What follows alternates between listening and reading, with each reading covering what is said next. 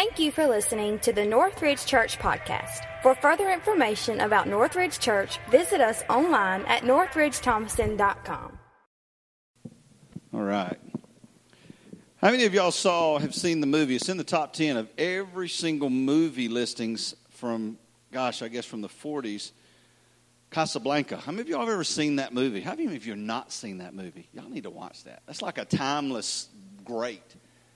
Humphrey Bogart, and he plays Rick, and he has this wife, this girl that he and this other guy are kind of, there's a love triangle. There's all sorts of anti-Nazi propaganda coming out of World War II, going into World War II, and just some beautiful music, and just the way the whole movie is written. You need to take a chance to see that. But those of you who have seen that movie, there's a line in that movie. Y'all know what it is? It's very well known. If you've seen, how many of y'all seen it again? What was the line? Do y'all remember the line? No, not that one. That's what you do when you open it up in the community. Y'all ever heard the term, "Play it again, Sam"? Y'all know that? You know, there's a song that Lisa, I can't remember her real name. Anyway, Lisa asked Sam, the African-American piano player, to play this song that she really loved. And then Humphrey Bogart, there's a scene in the movie where he had heard that he had played the song, and he comes back in and he says, "Play it again, Sam." How many of y'all remember that? They never said that in the movie. Did you know that? That is one of the most misquoted in all of the movies. And again, even though y'all haven't seen it, just means y'all don't get out much. But just the movie is one of the most watched. It's even ranks up there higher than Gone with the Wind on top 10. And you know that famous one-liner, and don't say that either, okay? But it's misquoted. He never says in the movie, nor does anyone say, "Play it again, Sam." Yet it's misquoted all the time. What about this? Let's move into something maybe Pastor David's excited about. How many of y'all seen any of the Star Wars trilogies? What about The Empire Strikes Back? I know you've seen it like 1,500 times, right?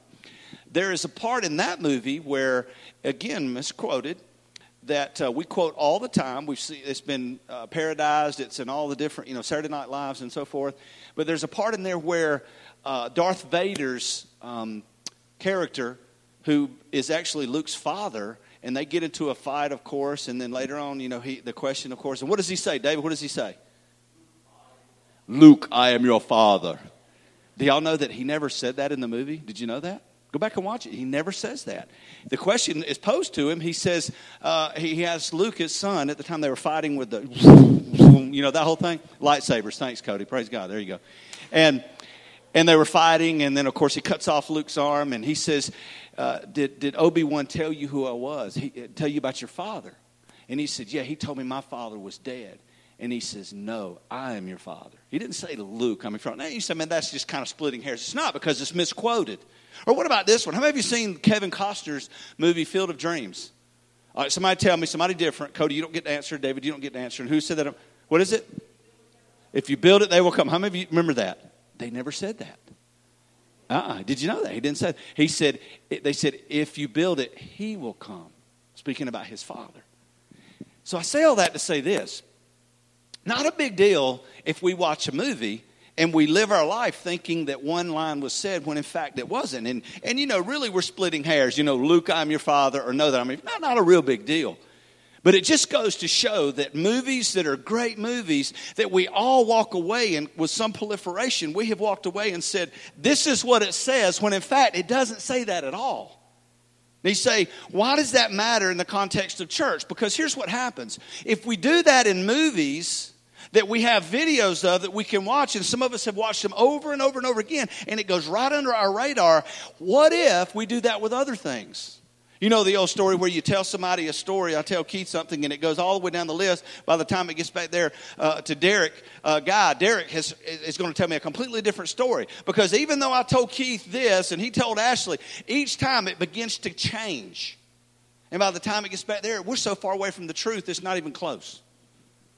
But guys, let me tell you something. We do that with the Word of God. We have grown up studying the Bible. Many of you were raised in church. Even 9 months before you were born, you were in church with your mom.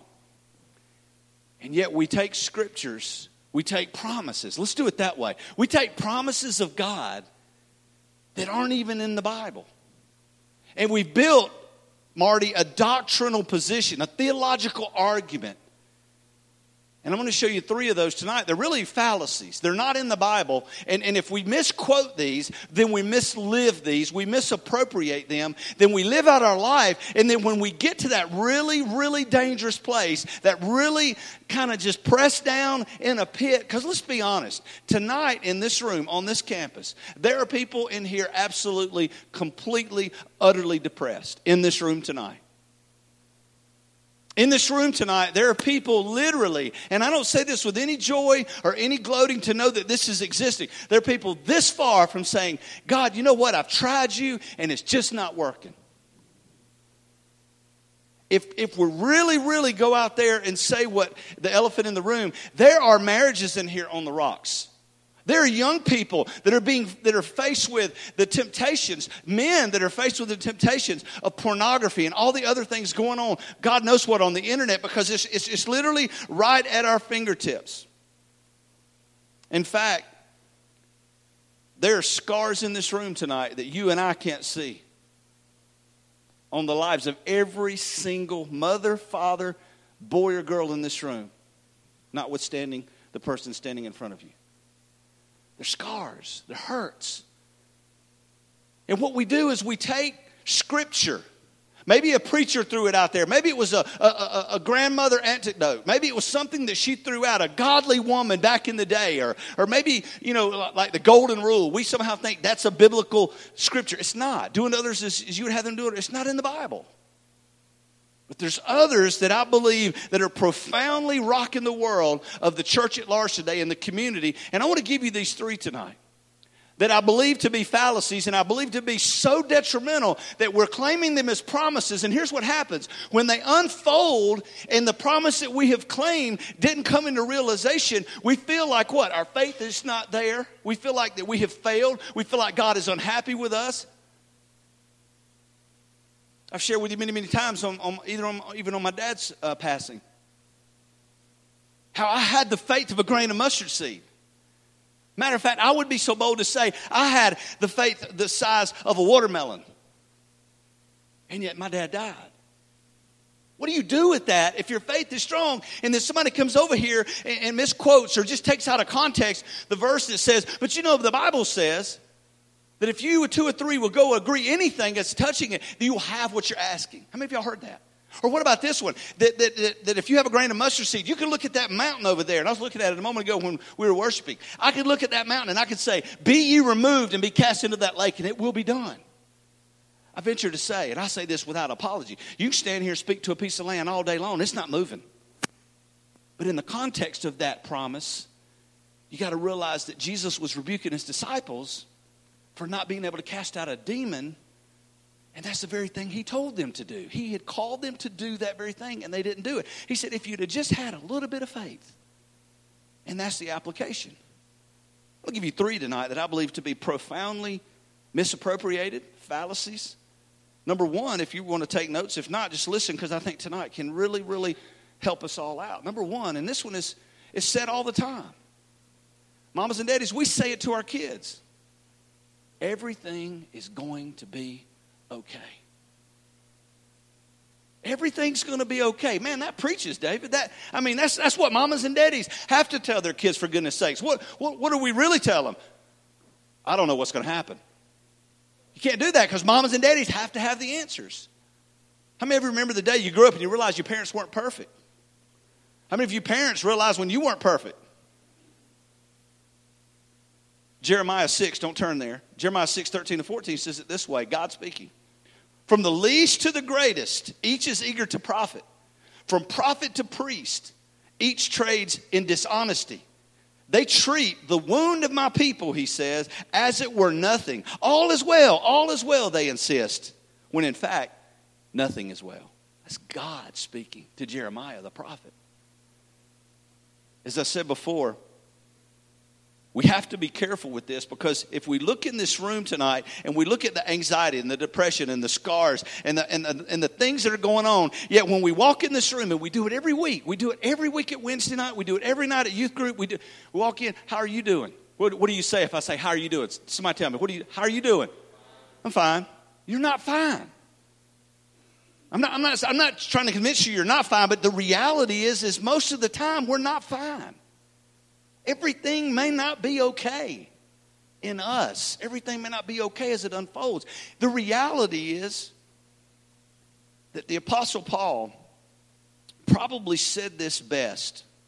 And I want you to listen to the words of this, because if I misunderstand this and misappropriate it, I want you guys to shout at me. But be kind. Paul said this: I am crucified with Christ. How many of y'all know that verse? Nevertheless, I what? I live. Yet not I, but Christ that lives within me.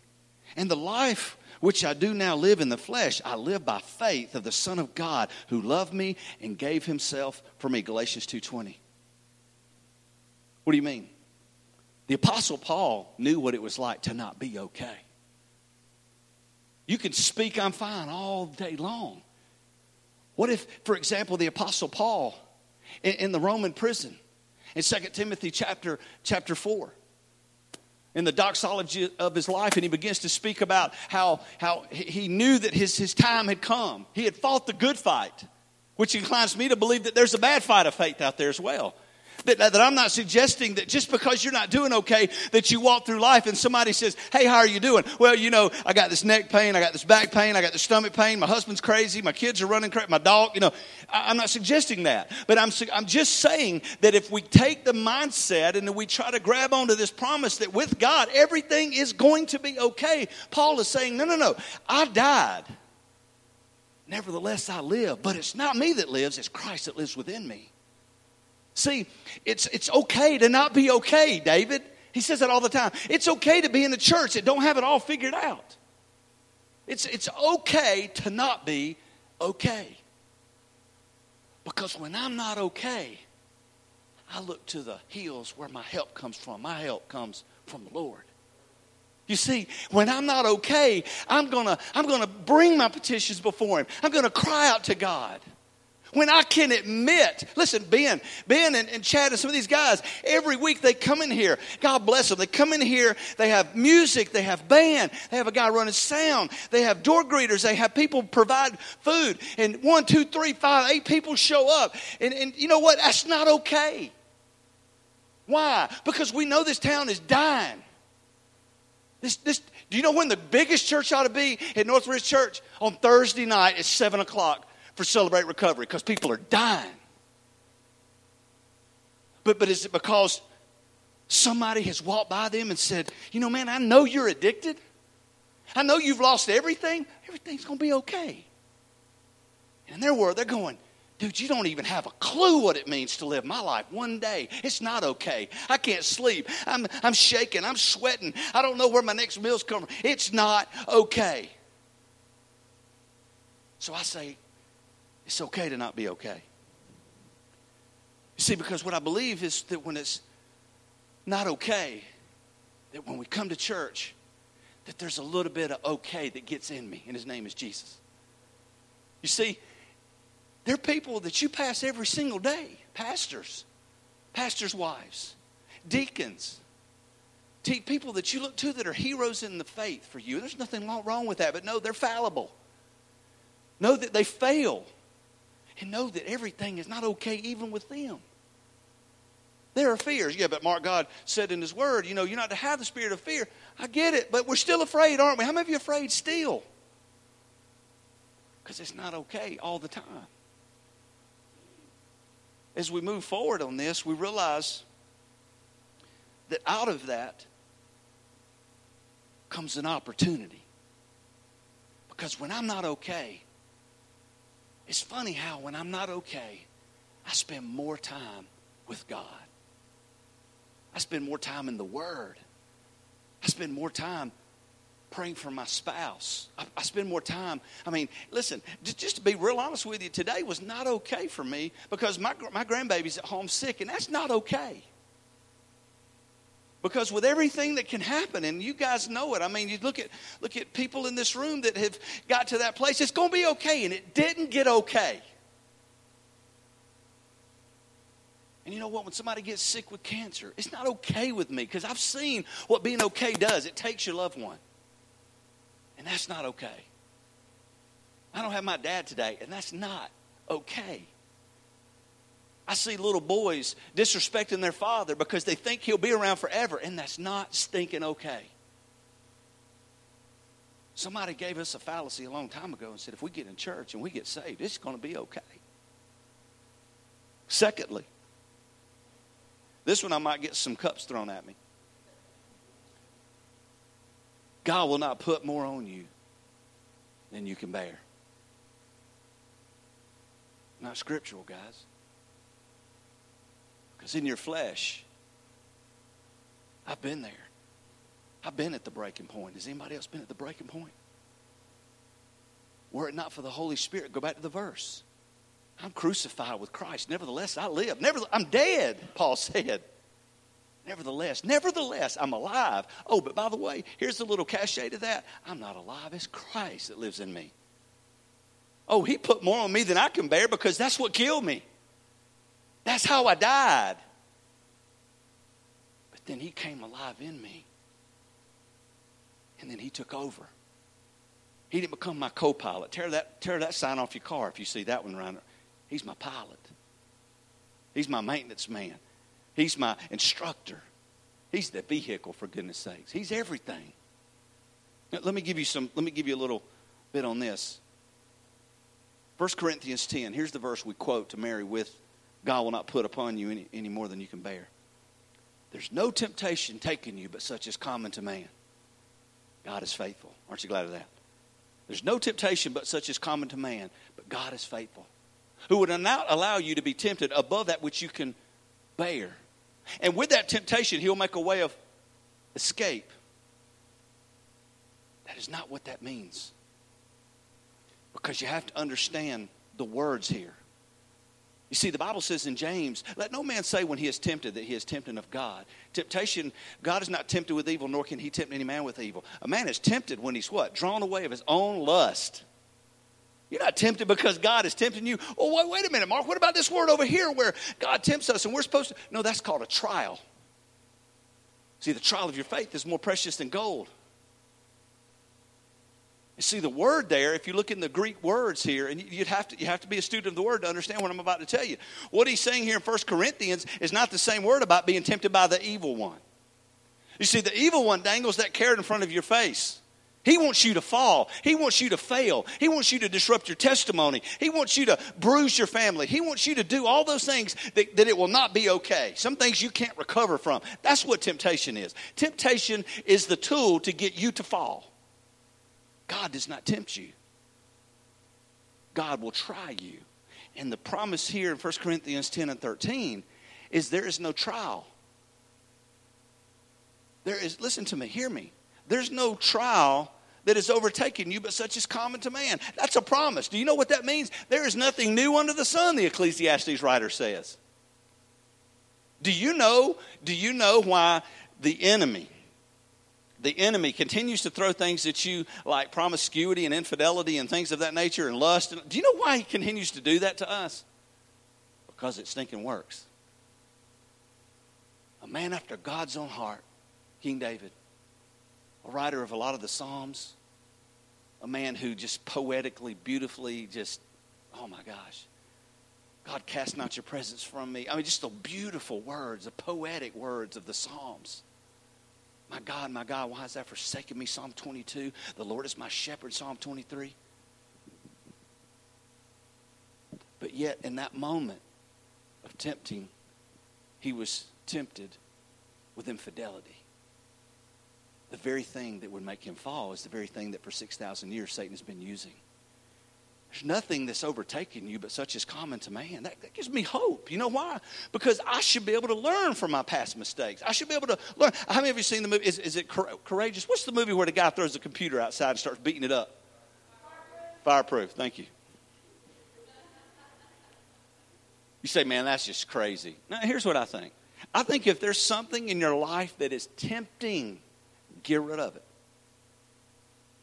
Get rid of it. I mean, it sounds real sexy to just fast Facebook for 21 days. That's really cool. That's awesome. God bless you. Praise God. But if you get back on there on day 22 and you're looking at things you ought not be looking at, you need to close your account. Nothing that you hadn't heard of before, because there's nothing that's overtaken us but such is common to man. The hope is that when we see this, is that there is a point in time where God will put things upon us, watch this, that we can't bear. There is a point in time where it gets so heavy that we can't bear it. Once again, interestingly, how the same as number one, the same as number two. That's when you turn to God. He says, cast your cares upon me for what? For I care for you. Bring your burdens, bring your petitions before the throne of God. Why? Because He's a caring God. He's a loving God. If you're broken, He has the fix. If you're afraid, He has the antidote. If you're dying, then watch this. Don't miss this. When we die, our life begins. We don't have to look at the fear of death anymore. The Bible says that He's taken out the sting of death. But there's a point in my life and in your life, and some of you are standing in it right now, there's a point where you can no longer bear it. There is a point that you cannot carry it anymore. And as I said this morning, if you were in church, listen, there was a point where our Savior in His humanity, carrying the cross, the epitome of destruction, the crucifixion. It's where we get the word excruciating from in the context of pain. It comes from that, crucifixion. Knowing what He was going to do. He created the tree that He was crucified on, for goodness sakes. He created the Roman soldiers that would pierce Him in the side. He created Pilate, Caiaphas, the Sanhedrin, the Pharisee. Yet in His humanity, as He carried that cross, He got to a point where He fell to the ground more in His humanity than He could bear. Do you see that? That's not a promise that I can hold on to. But God, I love that part, don't you? But God gives us a help in our time of need. It comes sometimes by way of people, by a spouse. I can't tell you how many times that I have said things that probably were just frustration. Stephanie would kind of quicken me and make up my mind for me and tell me I was wrong. You know how it works. When I first came to Thomaston, going on 9 years ago now, back to Thomaston, 8 years ago, whatever it was, 8 years ago. I told her, I said, well, I guess Rush is over because there's no way Thomaston is, it's, kind of a really poor town, and there's no way that it can support Rush and we can do what we're doing. She said, God put this in you. Don't let it die. How many people, because it was more than I could bear, how many people would never have heard the gospel if I'd have died, if I'd have just keeled over and said, because I couldn't bear it anymore. See, God puts the people in your life to encourage you. But you know what else He does? He also gets us in a place where we realize that we're putting too much emphasis on our own joy and our own happiness and our own comfort. Because we don't like to be uncomfortable. So really that verse is a promise to our flesh. It's really a secular point of view, isn't it? Because here's what it's really saying. God will not put more on you than you can bear. It's really saying that God doesn't want you uncomfortable. The problem is that goes against the grain of the entire Word of God. Because the very fact that He sent you a comforter really speaks to the point that you're going to be uncomfortable. You know what else I realize? Is that in fact, the opposite of this is true. Do you know what He told us? You will suffer for my sake. I know that doesn't preach good. We do a brochure. We'll put a little part in the middle going, hey, join our church, get right with God. You're going to suffer. I want to be a part of that church.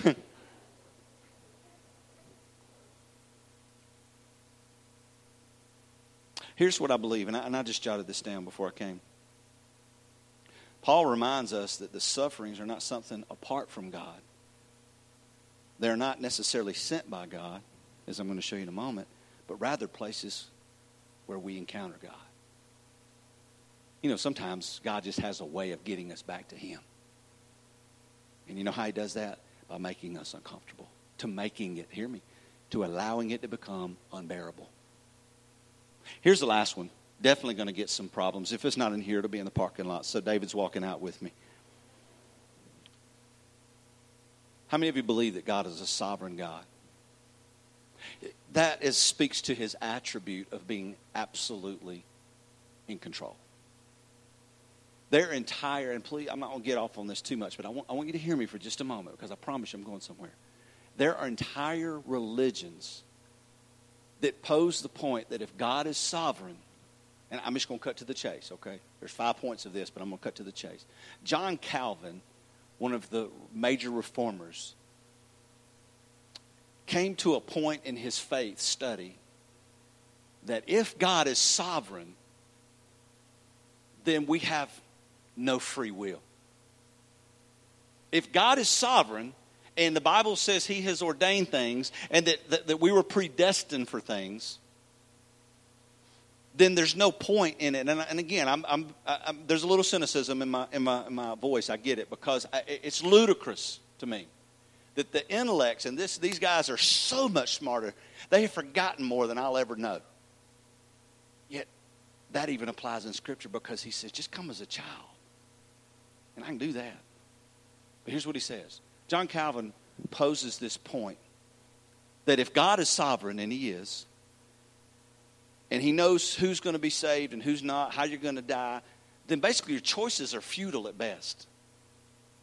It really, to some circles of 5-point Calvinism, which we call hyper-Calvinism, some of the people, not all of them, some are not, but some of those people are not even, from an evangelical standpoint, they don't even care to share their faith. Some do, because some think there's still an outworking of the preaching and the evangelistic notion that's a part of.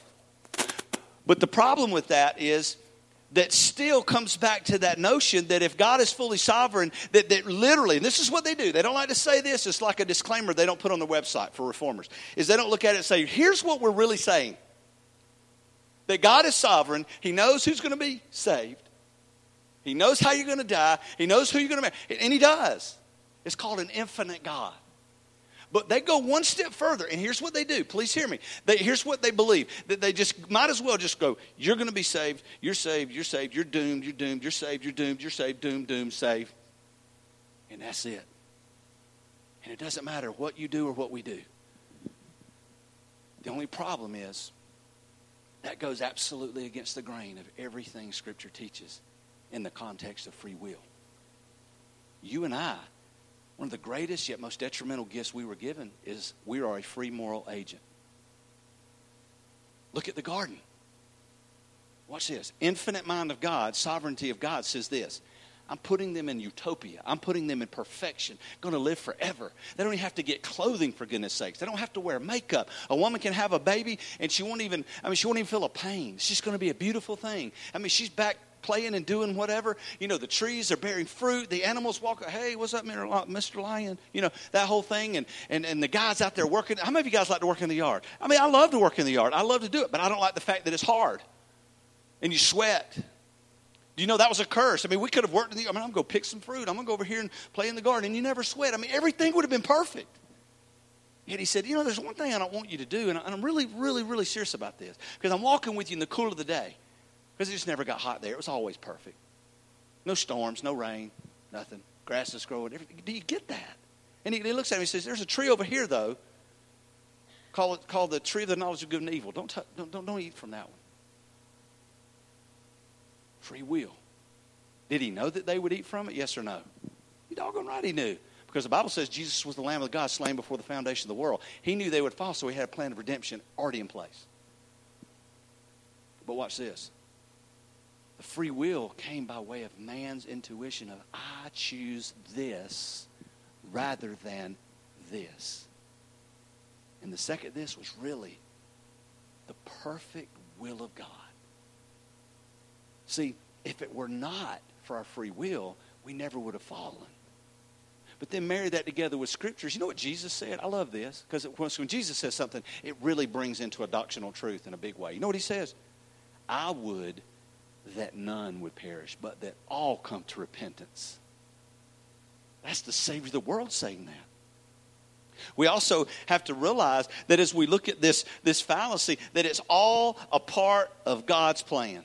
It's just all a part of God's plan. Do you think for 1 minute that God really planned, hear me now, planned, there's a big word, for Adolf Hitler to open Auschwitz prison and murder all of the Jews. Really? Do I really think that was God's plan? Tell that to the people who were in the prison.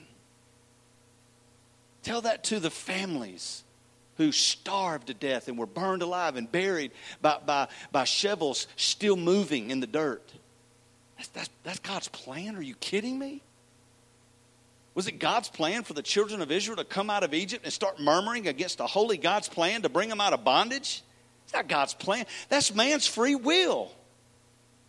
You know what God's plan? God's plan is to bless you exceedingly abundantly above that which you can ask, think, or imagine. Your plan is to do it your way, and your way steps outside of God's plan. And then God comes back and covers it up.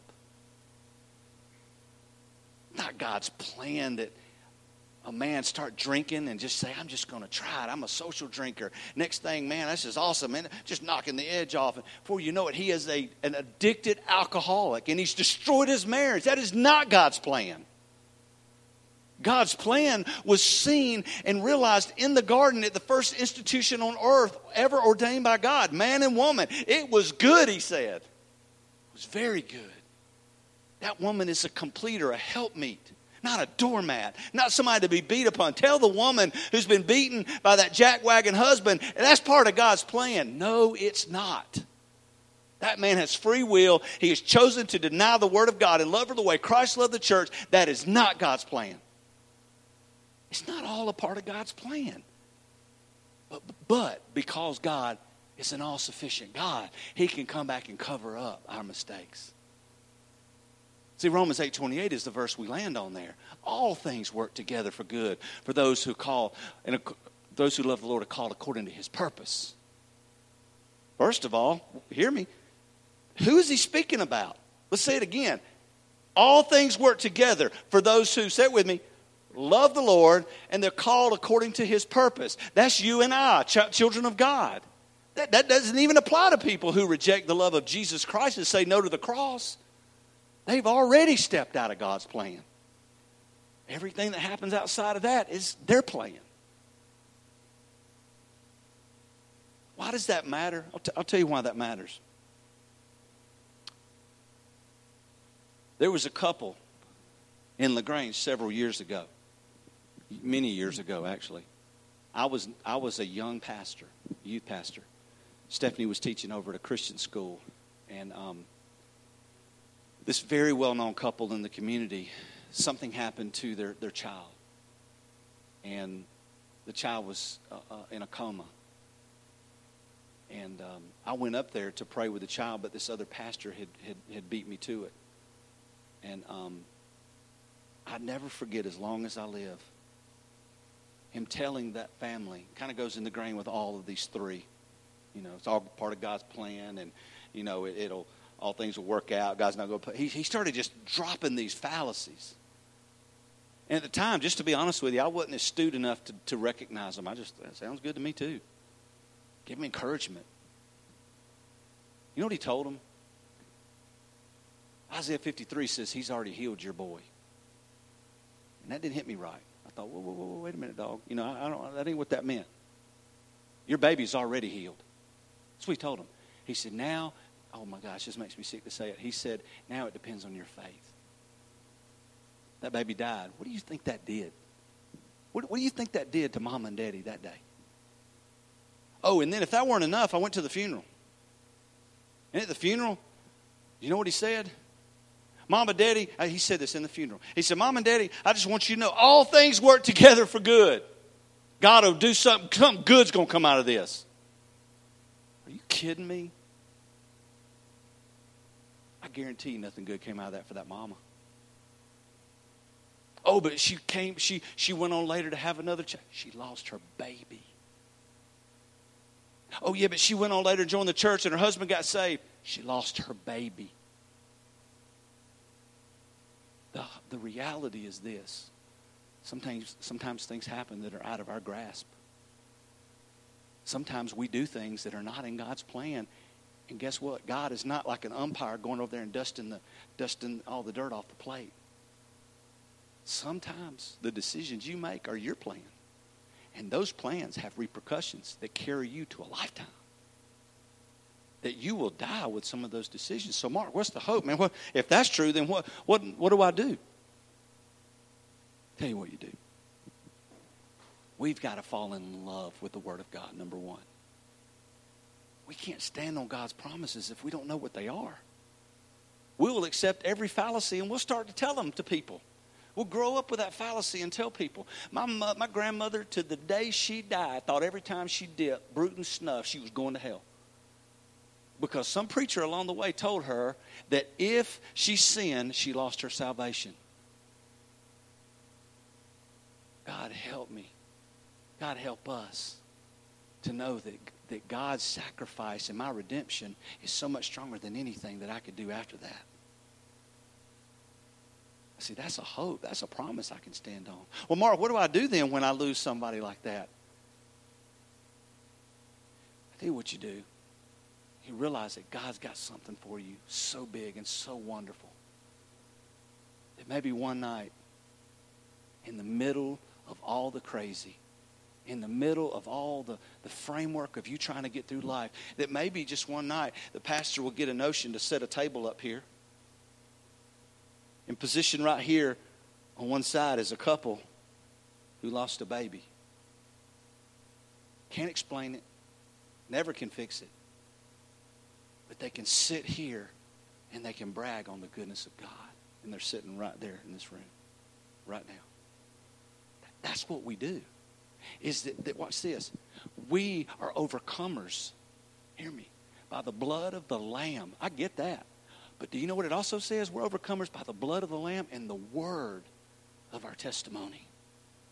That's what we do. They didn't stand up and give some fallacy promise. Because you know what? It was more than they could bear. It didn't all work out.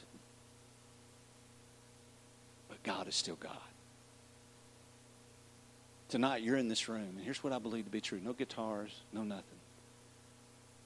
The hope that I have for this world is that when I am pressed down and I am overwhelmed and I am pressed to a point to where I can no longer handle it, that there's a God in heaven standing there saying, "Come, cast your cares upon me, for I care for you. Draw nigh unto me, and I will draw nigh unto you." That there's a heaven, and there's a hope, and there's a lively hope. And he says in Psalms, he's a very present help in a time of trouble. That sometimes it's okay to not be okay. And that nobody tells us that because we have to go through life. And every one of you did it. And I submit to you that if I'd have done this in the room one by one and then showed it on the screen, "How are you doing tonight?" "I'm fine." When inside you're going, "I'm not." That sometimes you can just look and say, "You know what? I'm really struggling, man. Pray for me." The Bible speaks of that prayer and supplication and confessing that to an accountability partner. You know, tell a brother in this room. Because here's the thing, and you've all seen it. You know what I don't want? I don't want somebody disappearing from our congregation. And then they get down the road. And we say, "What happened to them?" "Oh, yeah, you know what? I was just struggling at the time." Nobody asked you? Nobody talked to you? You didn't tell them? We didn't pray together? We didn't fast over it? We didn't bring you down front? You know, there's a guy named Freddie Clark today, Jr., that's in a rehab center in Athens, Georgia, and he's 80 days clean because you guys came down here and we prayed for him. But guess what? The family would have told you.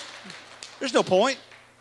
He's fallen 100 times. Hey, I said it. He's going to keep falling. But it takes one time for God to get it right. One time. How many times did he knock on my heart's door? And I just said, "I'm good." One time, you know what he did? He knew what it would take for me to fall flat on my face, and he allowed it to happen. And that's a good God. He's a good, good Father. I don't know where you are tonight, but I want to give you the promise now. I want to give you the promise. God loves you. God is intimately involved with every outflowing of your life. Let's go back to that sovereignty. Nothing has come into your life that God has not allowed. It doesn't mean it's going to be fun. It doesn't mean it's going to be perfect. And it doesn't mean that you're not going to fall flat on your face. Because here's what I know. Sometimes God would rather be the lifter of your head in Psalms 3 than you walking around with piety thinking you've got it all figured out and I'm fine. Sometimes he wants to be the lifter of your head. Sometimes he wants to be the one to embrace you. He wants to be Daddy, Abba Father. He wants to be more than just God in the heaven who forgave. He wants to be the intimate husband to wrap his arms around a feeble, hurting, and afraid wife and say, I got you. I got you. So tonight, maybe it's falling apart at the seams. It might be where you can no longer bear it. It's time to give it to God.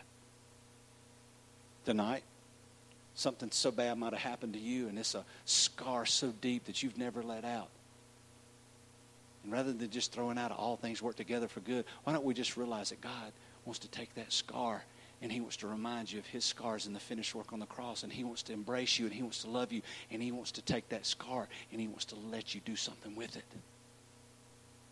He wants to let you use it. The power of your testimony. There's fears in this room, anxiety and depression. You know what God wants to do? Here, I love this. He wants to say, I put a song in your heart. I know you're afraid. Get up there and sing with all the fear that you have. Isn't that right, Martika? Just get up there and sing anyway. You know why? Because I'm going to sing through you.